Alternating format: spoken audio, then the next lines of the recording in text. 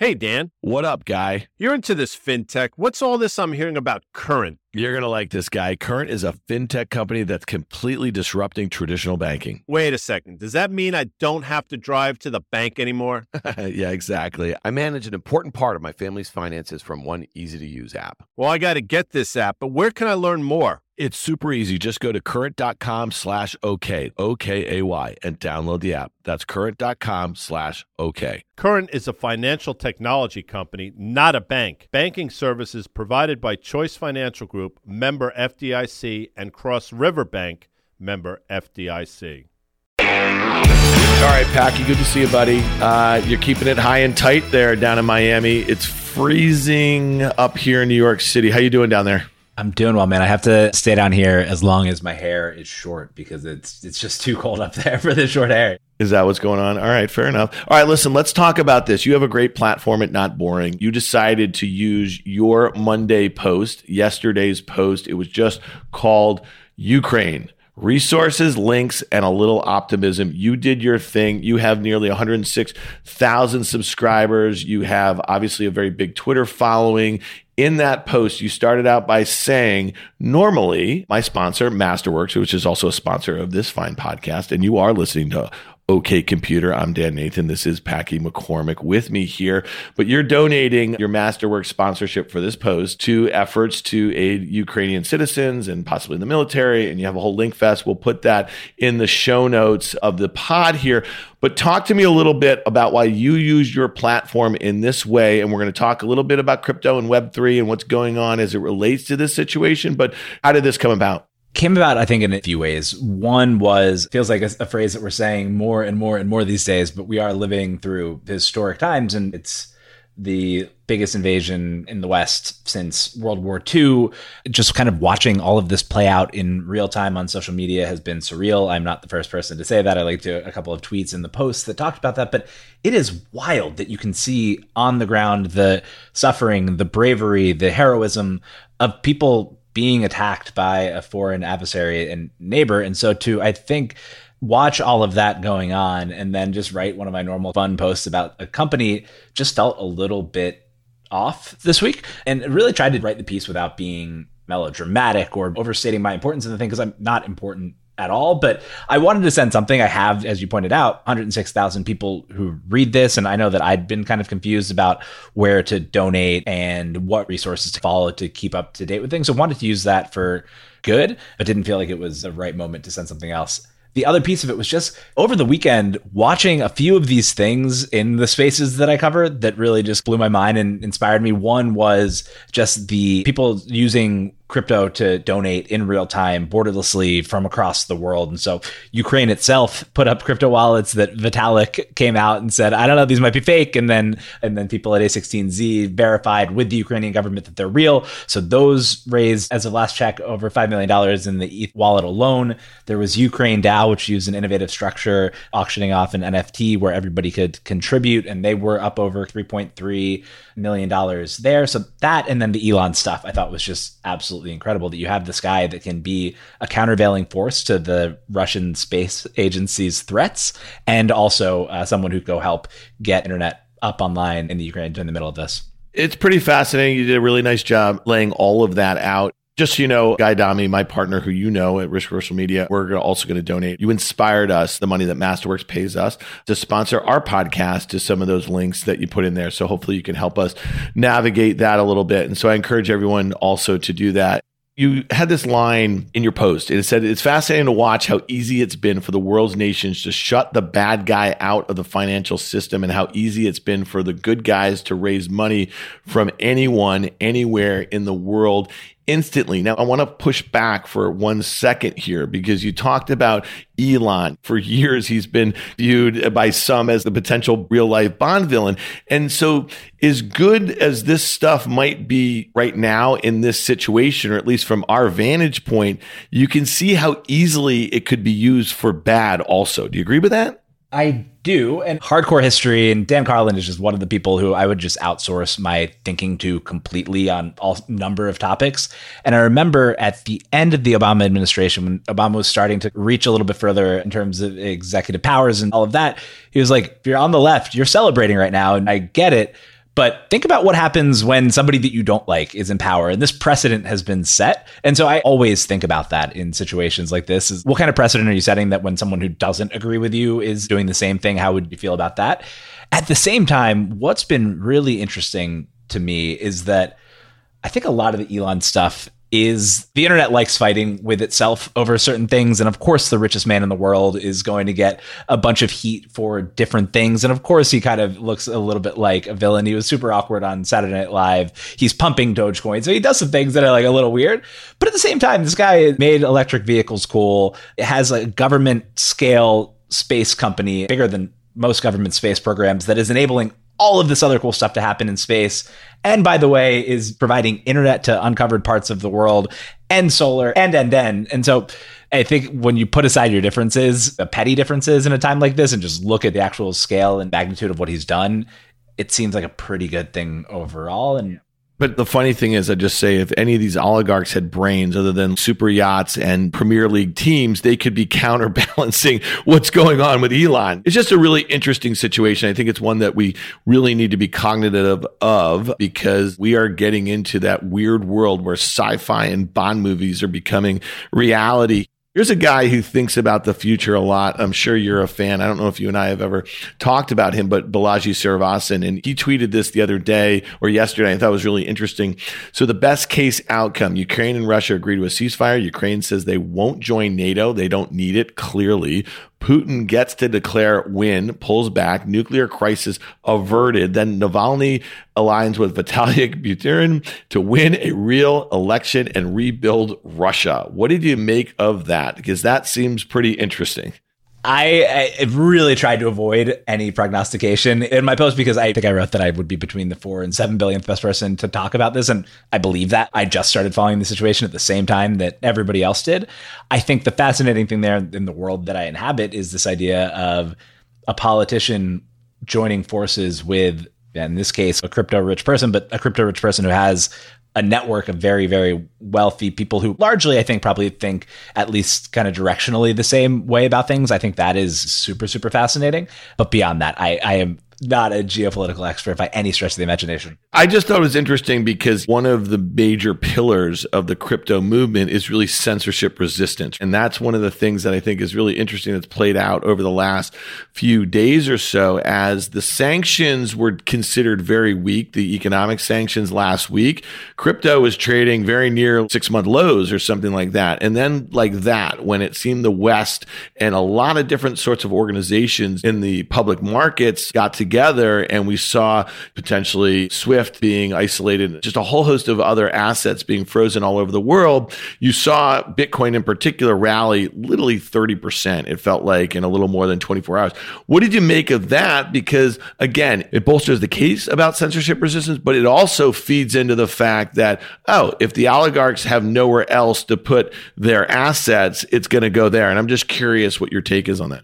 I want to flip it actually first back on you to just get your take on what's going on in the markets overall. To me, just being a non-markets expert, it's almost kind of what I said the last time that we talked about this stuff. It just seems so silly and reactive and algo driven and whatever, that anything happens, there's a sell-off, and probably I need to look at the numbers, but one of the best trading strategies over the past X number of months would have to just be buying any sell-off over 10%, selling it the next day. The last few months, the last 13 years since the financial crisis. But I think your point is one that it's all becoming a lot more interconnected. And a lot of that has to do with technology. And a lot of that has to do with the algos that are looking at almost every piece of data that is in any feed anywhere on the world, and it's processing it at record speed. And so I think what's going on right now is really interesting, because the US stock market was already selling off before this became front burner sort of thing. Crude oil had already been moving higher. The Fed and many other central banks around the world had already set their course in raising interest rate, tightening monetary policy that was left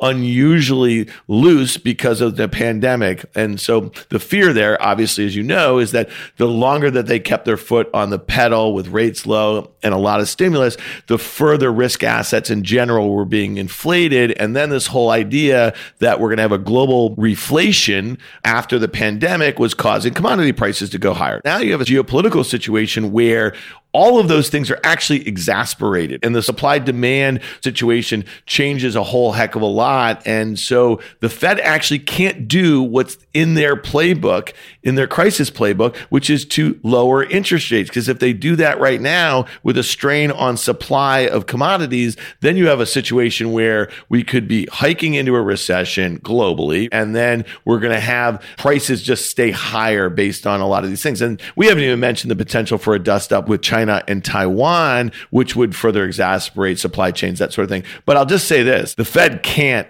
take a step back here. They have to continue to battle inflation. And normally a few weeks away from a Fed meeting where they're expected to raise interest rates, right now you'd be seeing a lot of trial balloons being floated. We're saying, maybe they push it off to the next meeting.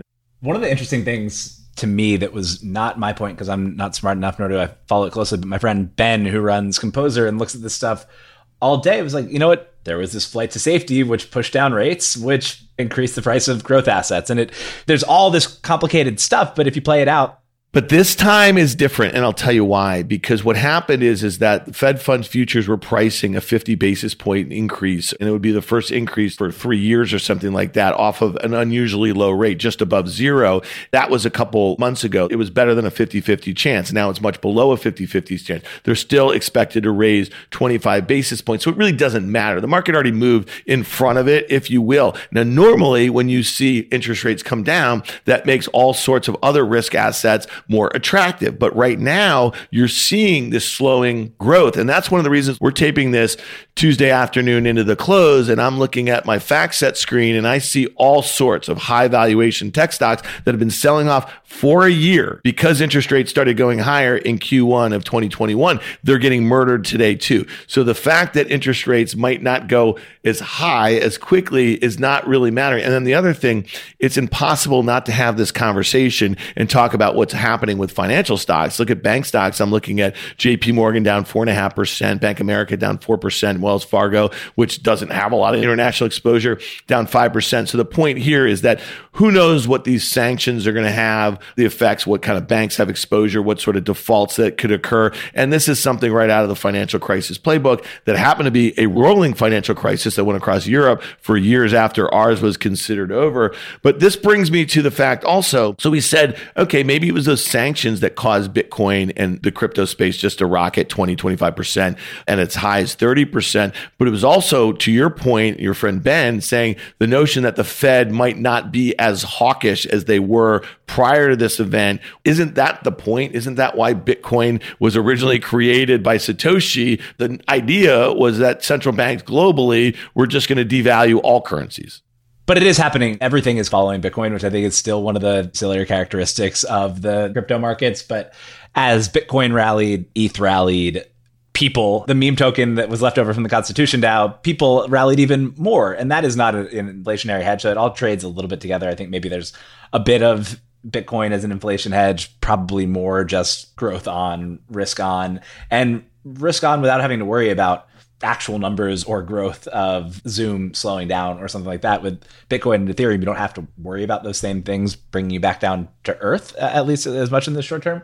So it is maybe just a better vessel to place a bet like that when you don't want to think about the next effects of what happens to the individual companies kind of involved in the NASDAQ, et cetera. Maybe there's something there. I get this question all the time. Every time I'm on CNBC Fast Money and there's a big down day, they'll say, what are you buying? What are you looking at? What's on your radar? What's on your buy list? And you know what's really interesting is I kind of feel like this reset, this valuation reset has been literally 10 years coming. And it took a whole host of really awful things to make that happen. The pandemic being top of mind here, but the reset as far as global rates is happening. And we haven't seen that in a very long time.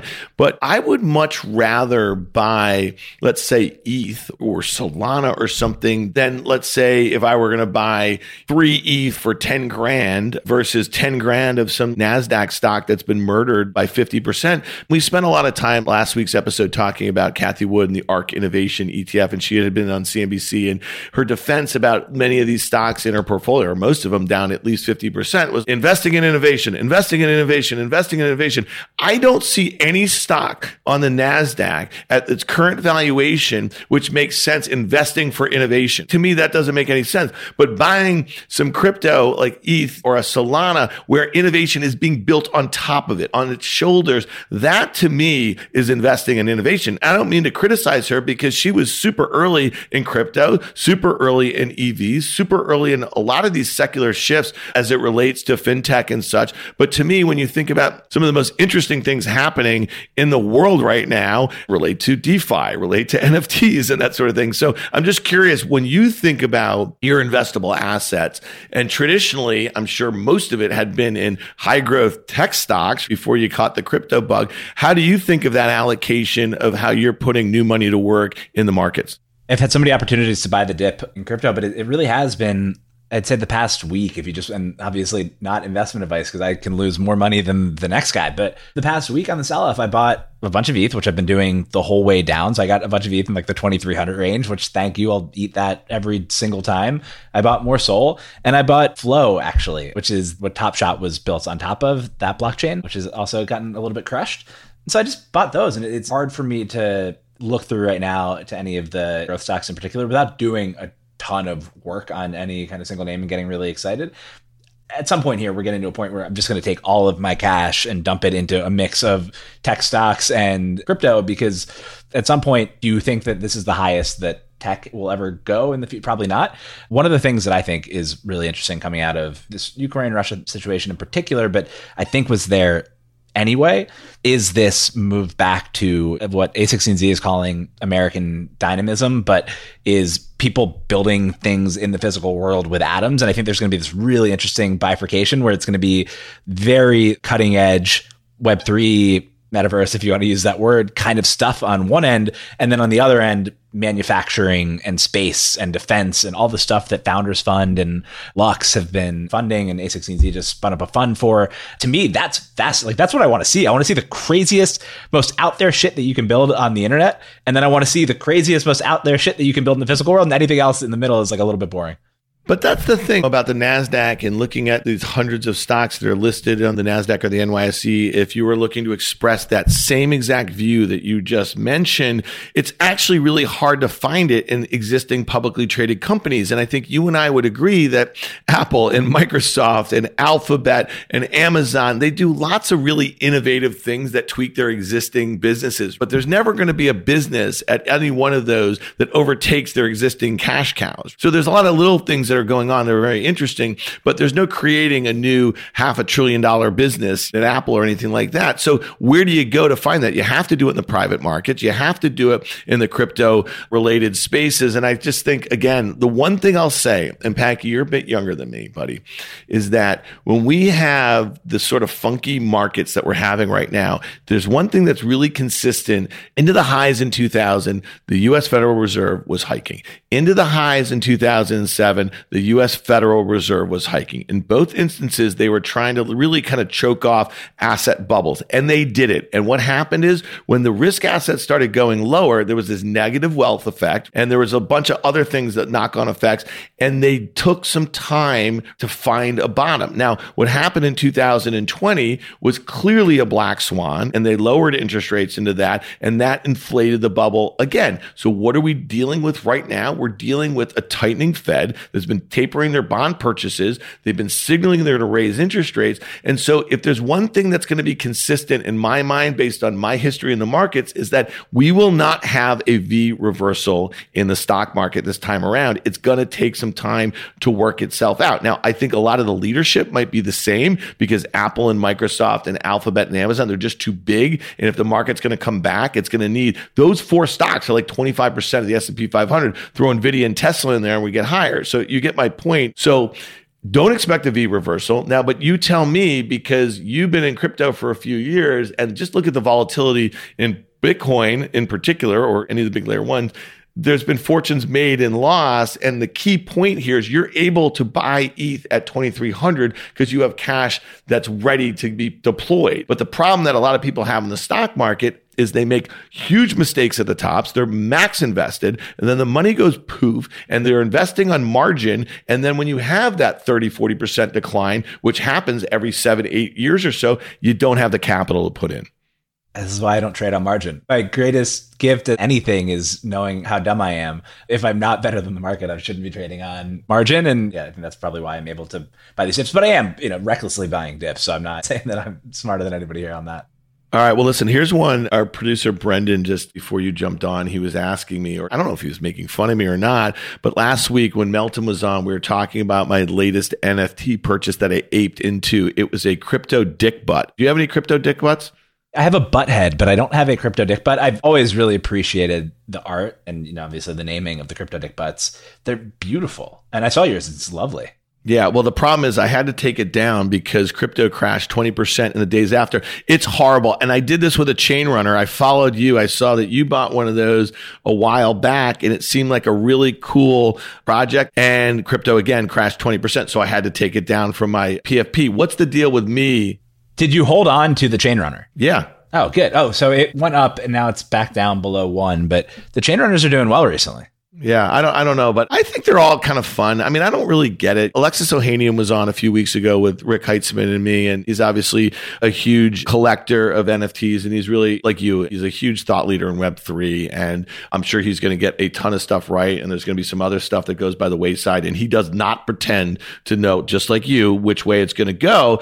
But I said to him, and we have a bet, we bet 10 grand, it's going to go to a charity in a year from then, and I think it was late January or so, that the floor price of Bored Apes, a year from now, they're going to be below where they were at the time. And I think it was about like 82 ETH. And at the time, ETH was like 3,200 or 3,300 or so. And my point is that I don't really see the scarcity argument. If we were to go into a period where, let's say, the underlying currencies go lower, I get the fact that the floor price can stay higher. But to me, I don't get the scarcity thing anymore. And then the incentives will be for that same project to launch Bored Sheep Club or something. I don't know. They do have the mutant apes and all that other stuff, but I guess they're almost like cash flow producing or yield generating assets in a sense that you get first access to the Bored Ape Kennel Club and to the mutant apes and all those things by holding.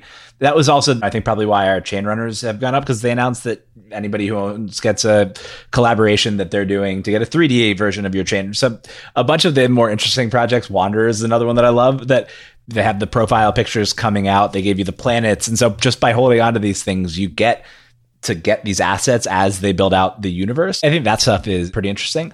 What I've actually been shocked at in this sell-off is that so many of the shit NFT projects have maintained their value. I mean, like, some have totally gone to hell. There was also, just even in CryptoPunks, the guy who had to pull the Sotheby's auction the other day. And so it's not all roses, but I'm shocked at how many have retained value despite the sell-off. This is one thing we've been talking about it on the podcast for the last couple months. Rick and Melton, and I'm sure you would say this, I know you're new to VC over the last year and a half, but usually there's a 6 to 9 month lag as far as valuations are concerned. And don't think that it's going to hit some of these private companies, forget building in Web3, but just the Web2 stuff that's still very prevalent and still seeing billions of dollars invested. And it's not going to hit NFT projects. It just can't happen, because to me, they're very similar. And the other thing is like, I don't think they're particularly innovative. If you love the community and you're in the Discord and you get all this new stuff, well, it's costing you ETH every time you do one of these new things or whatever. It's kind of an expensive hobby if they stop going up. That's the one thing I would say.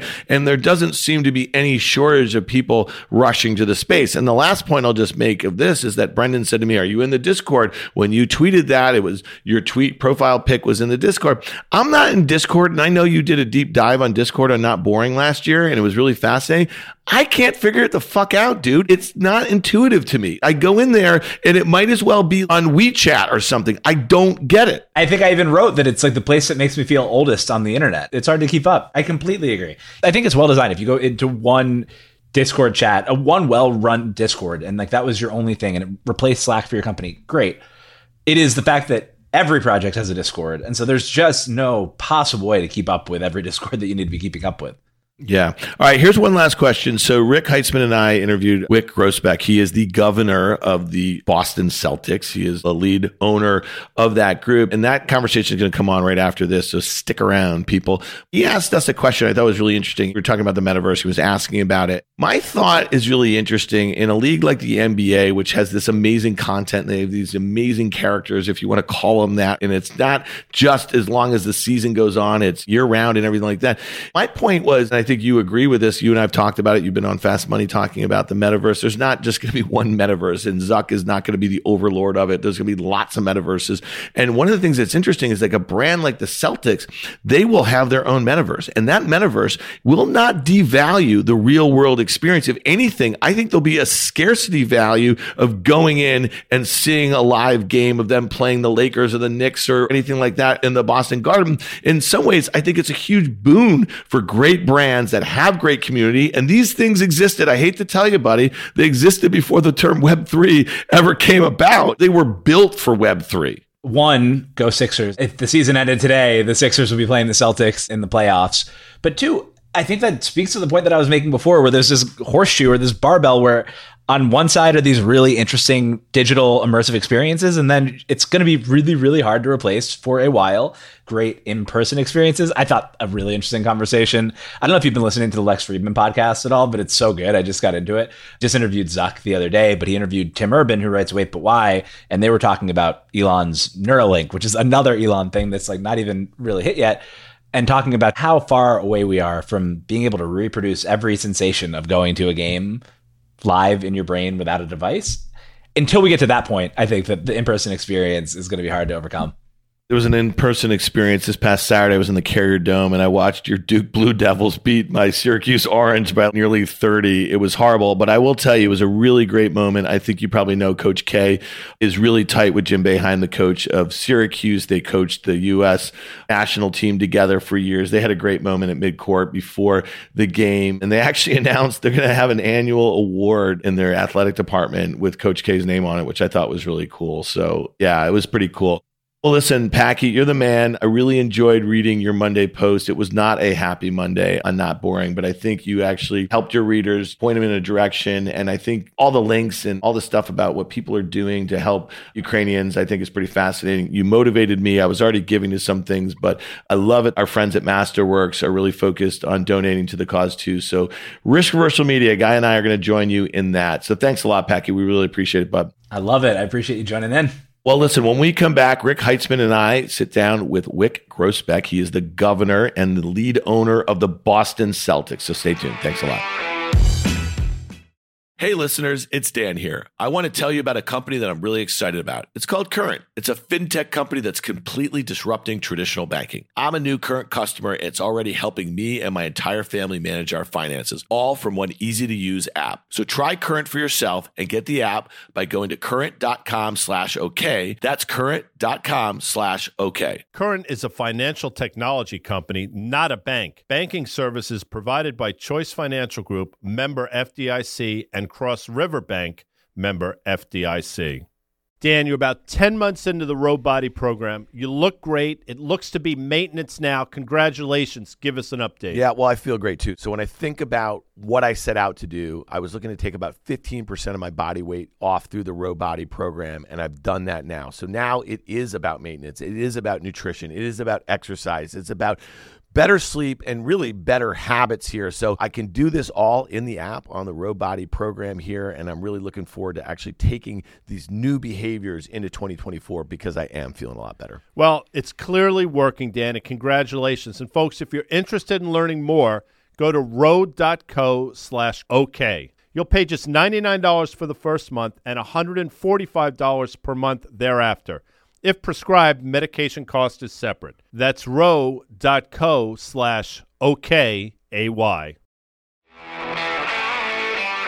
Wyc Grousbeck has been the governor of the Boston Celtics since he conceived of the purchase of the team and then organized the new ownership group in 2002. Wyc named the group Banner 17 LLC to signify his primary goal, the Celtics winning a 17th World Championship, which was achieved in 2008 as the Celtics beat the Lakers to become champions for the first time in 22 years.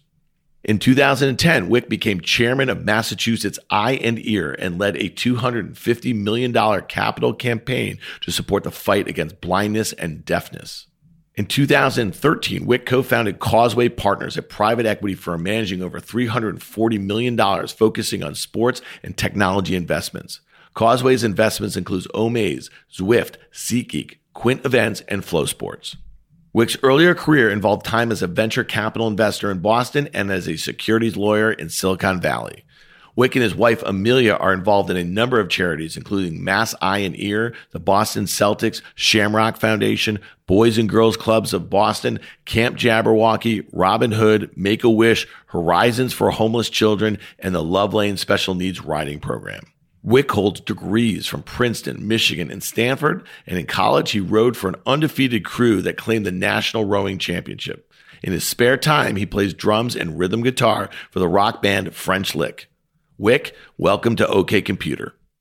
Hey, Wick, great to have you on OK Computer with us today. Dan just walked through your bio, but it's been wonderful getting to know you over the last couple of years, not only on the board of OMAs, but just talking about all kinds of stuff. And as we were out watching the Celtics beat the Nets the other night, it was just, if we could have a fourth wall of this conversation and just talk about all the stuff we normally talk about of sports, tech, media, all of our passions, and expose it to the OK Computer listenership, that'd be awesome. So we appreciate you joining us for it. Sounds great, Rick. It's been great getting to know you, and not so much talked with you as listened to you over the last couple of years. It's been a lot of fun. In truth, you're just like a Renaissance guy. You do so much. And Dan, I've been a fan of yours for a long time, and this is going to be great. Well, thanks a lot, Wick. We got a lot to talk about other than just basketball, and I'd love to hear that you guys were at a Celtics-Nets game. There's probably very few teams that you enjoy beating more than the Nets. We know the ones out west here, but that one has to be a personal place in your heart. And then obviously Rick's is Sixers. I mean, that's got to happen. It takes a lot for me to root for the Celtics, but I was a Celtics fan that night. A big W for the home team that night. It was nice to beat the Nets, and I thought we might be on Zoom today. I had a background. Couldn't fit all the Celtics banners on. As we've talked about things, I think one of the great stories I've heard around sports and sports ownership is how you came to be the Celtics owner and how you came to buy the team. I think it'd be just great to share that story as sports media and sports ownership has changed a lot over the last 17 years. But how you got from here to there and how you found your passion, I think, is just a great entrepreneurial story. Thank you. Well, part of it is to be really thought of as a co-owner because I have some great partners, and it would not have happened without them. And a lot of people know a bunch of my co-owners, Steve Pagliuca, Paul Edgerly, Jim Pilata, and Jim Cash, Bob Epstein. So I definitely couldn't afford to buy a team now, but I actually really probably couldn't afford to have done it back in 2002, but pulled it off, just had the idea. I'm Boston born and raised, and I actually am not just a basketball guy. I'm a nut about all the teams, the way you are with Philly, and that's just the way it is, all the teams, and go to all the games that you can with your dad or your friends or whomever. And so I just thought maybe I should give a call to the owner of the Celtics, who's a good guy. His family had owned it for a while, but I just wasn't sure if he would have any interest in selling, and was able to meet with him. And what made you pick up the phone? Obviously, a lot of us growing up, huge sports fans, are thinking about that would be great. But very few people actually pick up the phone to make that happen. I'm not sure. I will tell you this. I was a little bored in my job at age 41, and I remembered the days when I liked what I was doing more, or what was the best me I could imagine being or something. I don't mean to make that sound weird, like on some pedestal. I'm just saying, when was I the happiest or the most energized or in overdrive, fifth gear? And it was back playing a sport in college and obsessing about it for 4 years and being all in. And so that was rowing. And I looked up at a picture on the wall, literally holding the oars with my buddies as we went after a championship back then. And I thought, I want to do that again. And so the only way to do that at age 41, lapsed athlete, was to be on a team, be part of a team, be an owner of a team, a Boston team. And just all of a sudden that idea just took me over, and it's been 20 solid years, and I haven't stopped loving it ever since. So, and then I figured I could raise the money to buy the team if I could get the agreement. And he was thoughtful enough to offer a price, and I was dumb enough to just take it on the spot. That was my negotiating strategy, was I've just gotten a price for the Celtics. I'm going to take it and then put the deposit down and risk all the liquidity I had, and then see if I can raise the money. I wouldn't necessarily teach a business class that way, but well, if you really want something, say yes, and then work like hell to figure it out. Right. And it wasn't to go recut the deal later. We didn't recut one iota of the deal, but I did lose 17 pounds raising the money in 3 months, brought in the great partners, some of whom I mentioned, and I guess I could lose another 17 right now. Maybe I should go try to buy another team. But anyway, that's the story. Not only a talk show, not only a tech show, but also a dieting show. Yes. What do you think has changed in the last 20 years? Because right now you'd be way oversubscribed, right? Think about these teams, how sought after they were. And you're talking about one of the most storied franchises in the history of professional sports here. And you wouldn't have that same opportunity now unless you literally were basically able to take the offer there, right? Well, I will tell you, it really has changed a lot. Back in 2002, when I had this idea, the middle of 2002, I would say just the way I remember it, the NBA and the NHL, the teams were trading at about the same and both doing fine. Baseball was up. Obviously, the NFL was up there higher, but it was all still somewhat local, the way I remember it. It was, if you're a Boston fan, you probably live within 50 or 100 miles of Boston. There are people all over the world that care for the Celtics, but they weren't able to consume the games. And so the digital distribution globally. And see, now I am not a tech guy, but I'm going to go tech on you. Globalization, digital transformation. I'm going to throw an NFT in a second. I was in Morocco on business, and I'm watching a game on my iPhone on a cell connection, and it's perfect. So the ability of these local teams to go global has multiplied the reach and the connection with fans exponentially. Is it also the player personalities, the ability for players to have fans from all over the world?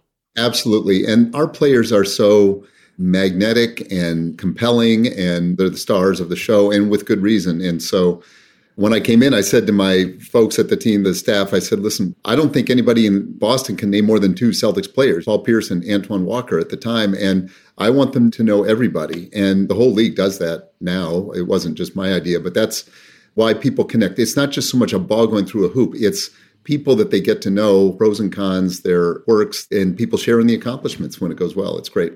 So how do you feel about sports teams' valuations now? It's a global league. You have people, especially this next generation of owners, largely from financial services, buying NBA teams, NFL teams, maybe even some baseball teams.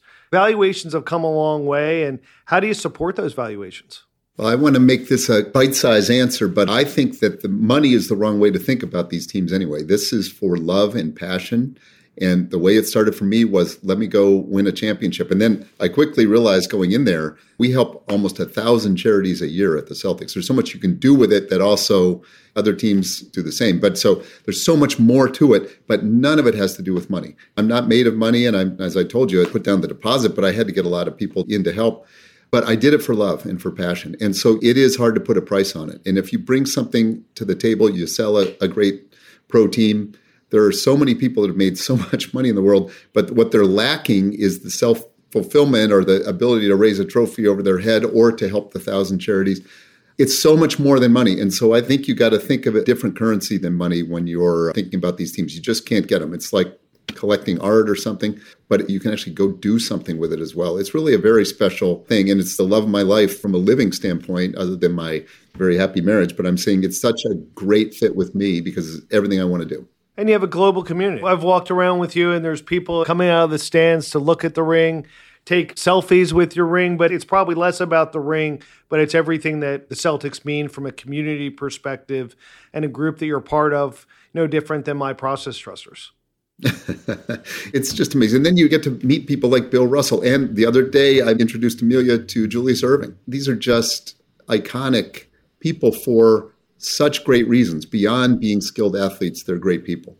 Wick, I wanted to ask you, over the last 20 years, you said it's not about the money, it's about the passion. And you took on this team that, as Rick just mentioned, meant so much to a region of our country. It's not just a city. And within a few years of your ownership group taking over, you delivered a championship, which must have been absolutely amazing. What was the pressure like? Because you said you lost 17 pounds as you were trying to raise the money. What's the pressure keeping this storied franchise top of mind in the NBA and then globally, as you just mentioned? People used to ask me, isn't the pressure of 16 championships going to be too much? How do you take the burden of maybe the greatest or one of the very few greatest teams? How are you going to take that on your shoulders? And I'd never had an employee, by the way. I was 41 years old. I'd been an investor. I'd had one executive assistant. She's still with me, Wendy Cooper. She has never listened to me for one single time. Ever. And so it doesn't count really as an employee. I don't know what it is, but it's not an employee. But so, and all of a sudden I'm running the Celtics as the CEO and all that and the lead owner. But I said, look, the upside, if we win a championship and hang a banner in the rafters, I mean, I just got goosebumps talking about it. Okay. I just did. I'm like, that is it. And what if I never win one? I'm there 30 years. I don't even come close, don't win. I'm going to be the biggest loser of all time. And I'm like, well, I'll take that risk. Was it everything you thought it would be when the banner went up, when you got the ring? It's better. It's insanely better because I've got relationships with everybody on that team till the day I die. That is the way it is. You're welded together. I love teams. I can't do this stuff myself, but doing it as a team, winning a crew race with 8 guys, winning a championship with 15 guys, with 1 million fans. Everybody in Boston thinks they own every team, by the way. I feel like I own part of the Patriots, the Bruins, and the Red Sox too, because I've given my entire life to cheering for them. And so it's not like I own this thing. I've got not only co-owners, but everybody owns it. And once you get that mindset, then you take it all the way and it doesn't get any better. Philadelphia and Boston are very similar like that. Everybody thinks although you have no employees, you have a couple million bosses. Yeah, I got plenty of bosses. How's it been, Wick, over the last 20 years since you got into the league? When you think about, you just said team a whole heck of a lot in that whole discussion of winning a championship and what you collectively have built and what you guys are really proud of. But it seems like the league has really changed a lot. Just the sophistication of the players and how they think about their own brands. One of the things that's so unique about the NBA is, and you guys hear this all the time, is there's no helmets. There's only 13 of them on a team. They really can become their own brand, which actually has to make it kind of hard for ownership groups when you think about the way that they used to treat players and think about them as parts of a team. And now it's just changed a whole heck of a lot, hasn't it?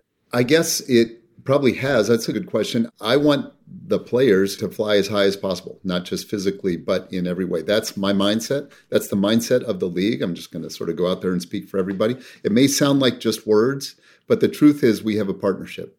And there's respect. And just the way I feel about the players and what has happened, ups and downs over the 20 years of play with the team, but how I feel for a lifetime.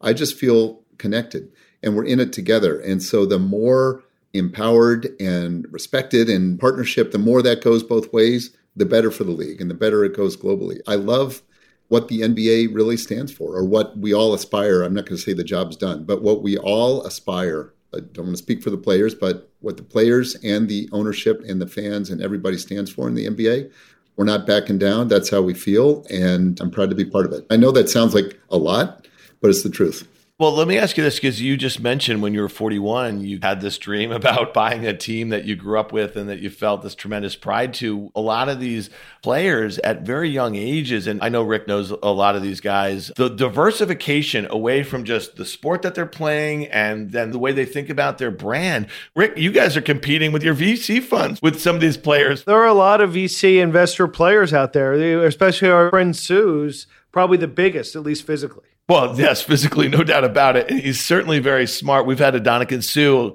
Wick, are these guys hitting you up? They're coming and say, yeah, it was a good win today. But hey, how can I get into that hot deal that you guys got going on over there at Causeway? I saw Peyton Manning and Eli Manning out around the Super Bowl, and they're both in a deal that I happen to be in. I didn't bring them in, but they're great partners and great people. And I just really think the more you know, the more you like about being the NBA. And I didn't know the NBA before I got there. And then it's changed. We've built it together, I guess I'd say, over the 20 years. And I feel like the future is bright. So back to Rick's question about valuations, I kind of blew it off by saying, I don't really want to count it in money.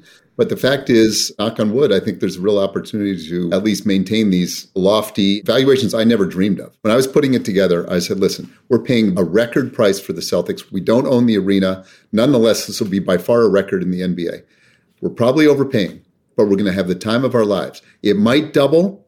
It might go down 20%. I think it's always worth something, the Celtics, but we're going to have the time of our lives. That's how you're going to be paid. Imagine yourself in a parade. And if we ever have any extra money around here or whatever, we'll all share it. But that's not the point. So we think of it another way. But when you think of the NBA and where it's going, we're only just getting started internationally is what I truly believe. We're one of the two global sports, soccer and basketball. And we're the one that has a centralized single league really at the top. And I'm part of that. And the sky's the limit. Sounds like you under-promised and over-delivered with your partners. You got the ring, you got the parade, and it feels like you're a little bit better than up 100% on your money. So that's fantastic. I've under-delivered probably in other areas, who knows. But the fact is I have 20 partners, and all 20 are still, or maybe 21, one left to go buy the Warriors, Joe Lacob. He told me when he was coming in, I'm going to be here 5 years, and I'm going to try to go buy a team. He got that done. Everybody else is still with me. You know, Wick, you hit on something that's really important as I think about the investment landscape, specifically here in the U.S. over the last 20 years. I mean, globalization has been a big part of that, but scarcity has been the other big part of it. And when you think about the opportunity set that you must have envisioned, now maybe you're not willing to give yourself as much credit 20 years ago thinking about it on a global scale, but there's only so many new NBA teams that will ever be made, and how many have the history that a franchise like the Celtics have. And then when you really broaden it out, these should never trade, because if you own them, unless there's somebody who needs some liquidity or whatever, they will only go higher. Isn't that a way to think of it from here on out? Well, I don't want to say that. I'm married to a fabulous Italian heritage person who, if I ever said it could only go higher, she'd be like, that's the kiss. You've done it. I'm not going to do that. In honor of Amelia, I will not be issuing any of those statements, but I'm really optimistic. Listen, every day being involved with something like the Celtics is a dream come true. Win or lose. We lost yesterday, and I still woke up this morning being the happiest guy in the world. So, Wick, you were a VC. Now you're an MBA owner, and you also have a VC firm called Causeway. And I'm just curious, when I think of some of the portfolio companies you have in there, and Rick just mentioned Omaze at the start, and you guys are both on the board of this amazing company. I met the founder, and their mission is really interesting. It seems very much aligned with what both of you guys, how you think about things philanthropically. What's the mission of Causeway? Is there overlap with the way you see ownership of the Celtics and the opportunity for that brand? Or is it really just an investment vehicle where you're just looking for great opportunities? We're managing between 300 and 400 million at Causeway now. I've got some great partners. It really started being part of the Celtics and thinking I bought a sports team, but I'd actually bought a media company. Turns out it is a digital content company that goes global and creates a community, and a lot of it is digital and all that. And you start thinking, what other things can be updated digitally to go global? What other brands, consumer-facing things? I don't have this power of ESP or anything, but I did see something with the Celtics. That thing's going to have value. It's going to be amazing. It's going to be the time of my life. Got to go for it. And so that's my level of analysis. You and Rick have a lot deeper, I think, analytical. I'm more instinctive, but I figured there's going to be a lot more things going digital and updating. And so at Causeway, we invested in Omaze. Thank God. It's a great idea of taking the basic local sweepstakes or lottery or charity auctions, all those things, and Rick can explain it better. He's been in for years, nicely invited us in, but taking that global in digital and targeting it and just giving $1 billion to charity before long here. Taking things like Formula One, making it electrified, taking things like ticketing and going with SeatGeek, which I can't talk too much about because they're in sort of a registration process, but SeatGeek going after the ticketing market, the secondary tickets. You used to buy scalper tickets on the sidewalk. Now you buy them from the team and you can transfer them and it all makes sense. Zwift, which is exercise, like a Peloton. It's a metaverse company. You get on your bike, your real bike, and you're in the metaverse riding up the Alpe d'Huez, which is a Tour de France leg. And you're actually burning 1,000 calories an hour doing it. It's an amazing workout. So we love just having the analog world turning digital around sports. And sports is really run by 200 people around the world. And if you know all 200 people and it's all going digital, you can make some good investments. The digitization of everything is just a mega trend we see.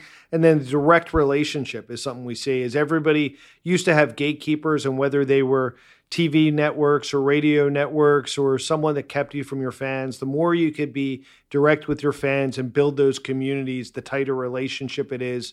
And then you're just able to build on itself and build on itself more. And there's nothing better than a passionate community. It's interesting when you think about it. We just talked about scarcity. And Rick, think about these platforms that you've been investing in for 2 decades now. You were there Web 1. You were there Web 2. We could kind of agree that we're probably Web 2.5 with some sort of vision of what this next iteration looks like. But if you don't have the content and you don't have the brand, then you are just a gatekeeper. And that's the one thing I'll just tell you when I think about Web 3, the things that resonate with me is really the fact that a lot of these gatekeepers are coming down. We're seeing this in the stock market. I mean, Wick, Facebook was nearly $1 trillion market cap just 4 months ago or 5 months ago. It got cut in half. Think about that. I think there'll be books written on this, how these empires crumbled. And if you don't think this is going to happen with some of these other big gatekeepers, if you will, you got another thing coming, I suspect. I think the history of the internet is the destruction of the gatekeepers and brokers, whether that's SeatGeek destroying the ticket brokers, whether that's Booking destroying your airline brokers or your hotel travel agents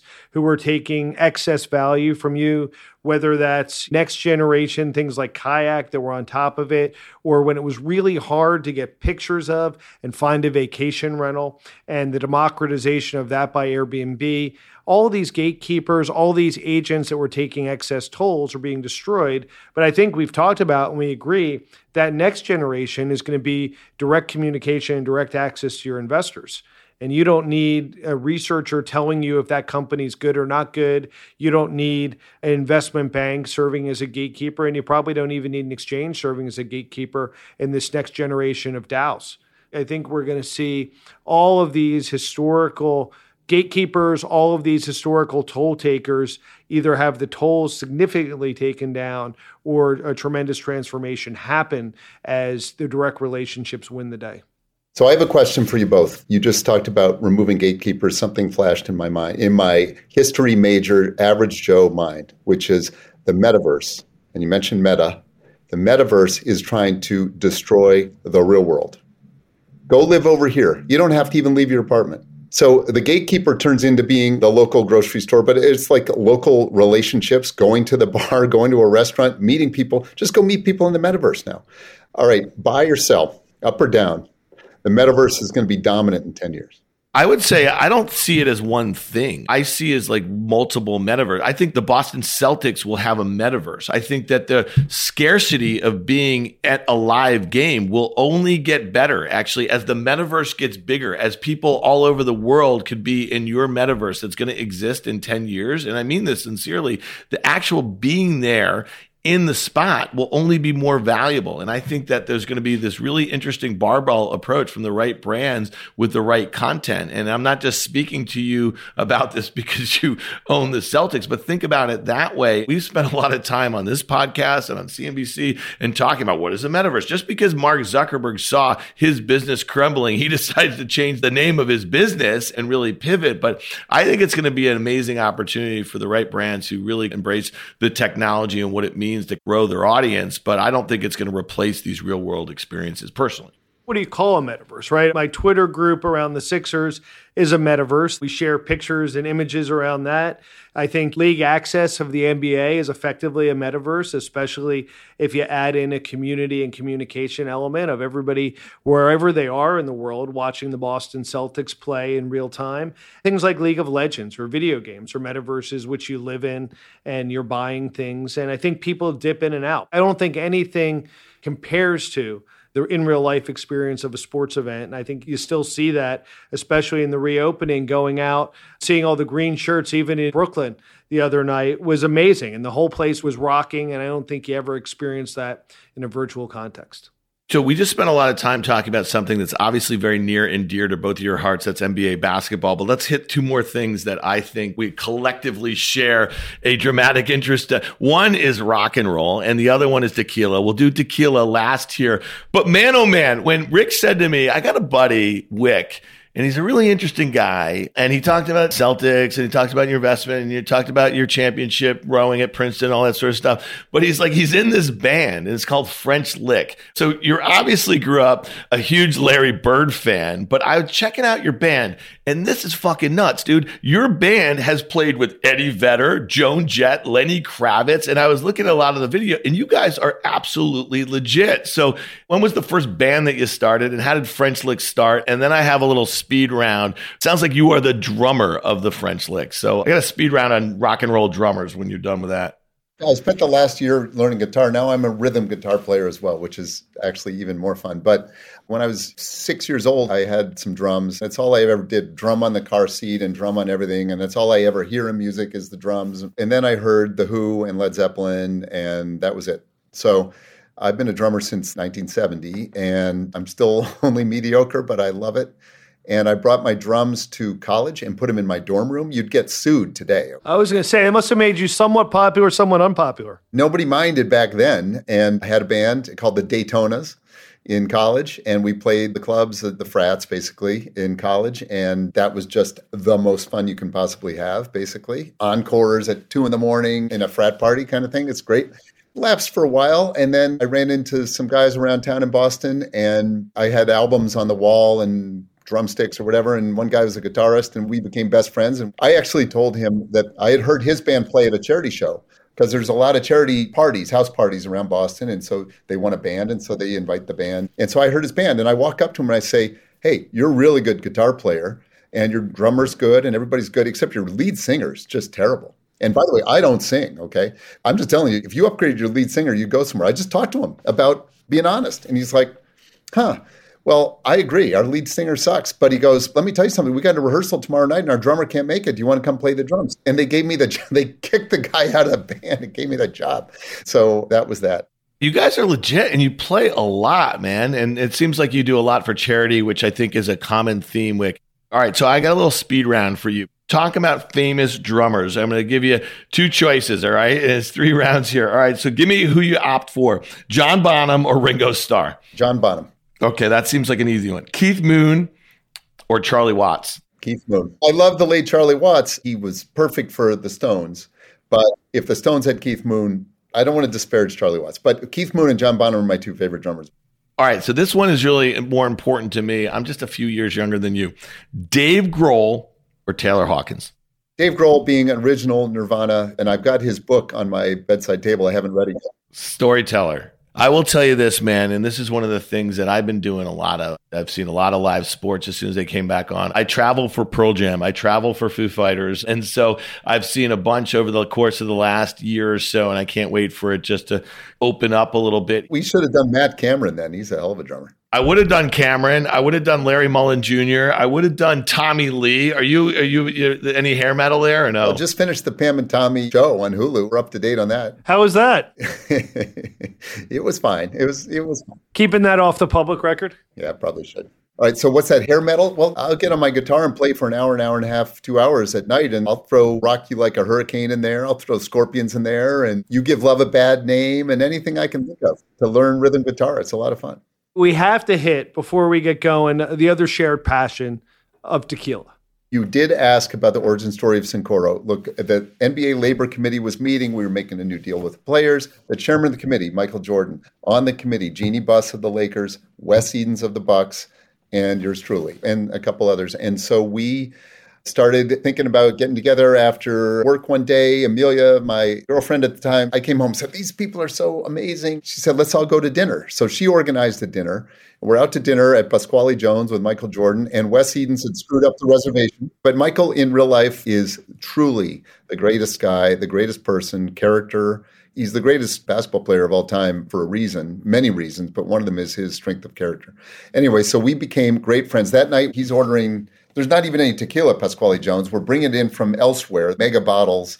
We're drinking it. We had another dinner shortly thereafter. By the end of that dinner at 3 a.m, we're like, let's make our own because this is all good, but let's do our own. Just like everybody else, you and Michael Jordan at 3 o'clock in the morning think it's a great idea to start a booze company. It's my lucky life. You can do the same with Joel Embiid, who's another great player. But we actually went for 3 years and led by Amelia, but with Michael also tasting everything. They're the 2 professional palates. We made 1,000 tequilas. We went through 4 distilleries, 1,000 tequilas. This isn't unnamed celebrities pulling something off a shelf, getting a stock bottle, sticking a label on it, and what do you know, in a month they've got tequila. This is 3 years, 1,000 tequilas. It's our life's work. And Michael, by the way, said the other day, I want to be involved in this forever. Okay, this is the way I feel about the Celtics is the way the 5 of us feel about Sincoro. That's all I'm going to say about that. It is an amazing tequila. I love the Blanco. I haven't had much of the others, but it is a beautiful design. It's a beautiful tasting. It's a sipping tequila. And you guys are probably like me. I swore off Cuervo back in the day. Just the smell of those sorts of tequilas. Pro tip, put some pineapple in some Blanco, put some orange in some Blanco, and infuse it. Put a little grapefruit in with some Blanco and infuse it. Maybe a few drops of agave nectar in there and let it sit for a day. And you're going to have an amazing drink. I will do that. You just mentioned Ryan Hardy, owner, chef, Pasquale Jones, Charlie Bird. He is a friend of the pod. He listens and he'd be happy to hear that story on the pod. And we love your tequila. We also love another tequila without naming names. You're going to get a bottle of the Extra Añejo from Como's because that's one that I recently invested in. Our good friend Joe Marchese and Richard Betts started that. But there's room for all of these delicious tequilas out there, isn't there, Wick? Well, I'll come back on the pod when we've sold our 2 millionth bottle, which is going to be in like 2 months from now. Okay. There's plenty of room, but you're going to be in our rearview mirror, I have to say, Dan. Well, fair enough. Listen, man, we want to be appreciative of your time. We really enjoy coming on here. When we started this podcast a few months ago, you were tops on the list for Rick. You said, you got to get Wick. He's doing so many interesting things. And we didn't even get to your philanthropic endeavors. And hopefully next time we'll be able to do that because it sounds like it's very important to you. So thanks a lot for joining us on OK Computer, Rick. And I want to take this opportunity to wish Rick a happy, early, very big birthday coming up, old man. Turning 30. What are you, 60? Look 60, act 15. Hey, you guys are the best, and thanks everybody for listening. I appreciate it. Thank you, Wick. We appreciate your friendship. Thanks, Wick. If you like what you heard, make sure to hit follow and leave us a review. It helps other people find the show. We also want to hear from you. Email us at contact@riskreversal.com.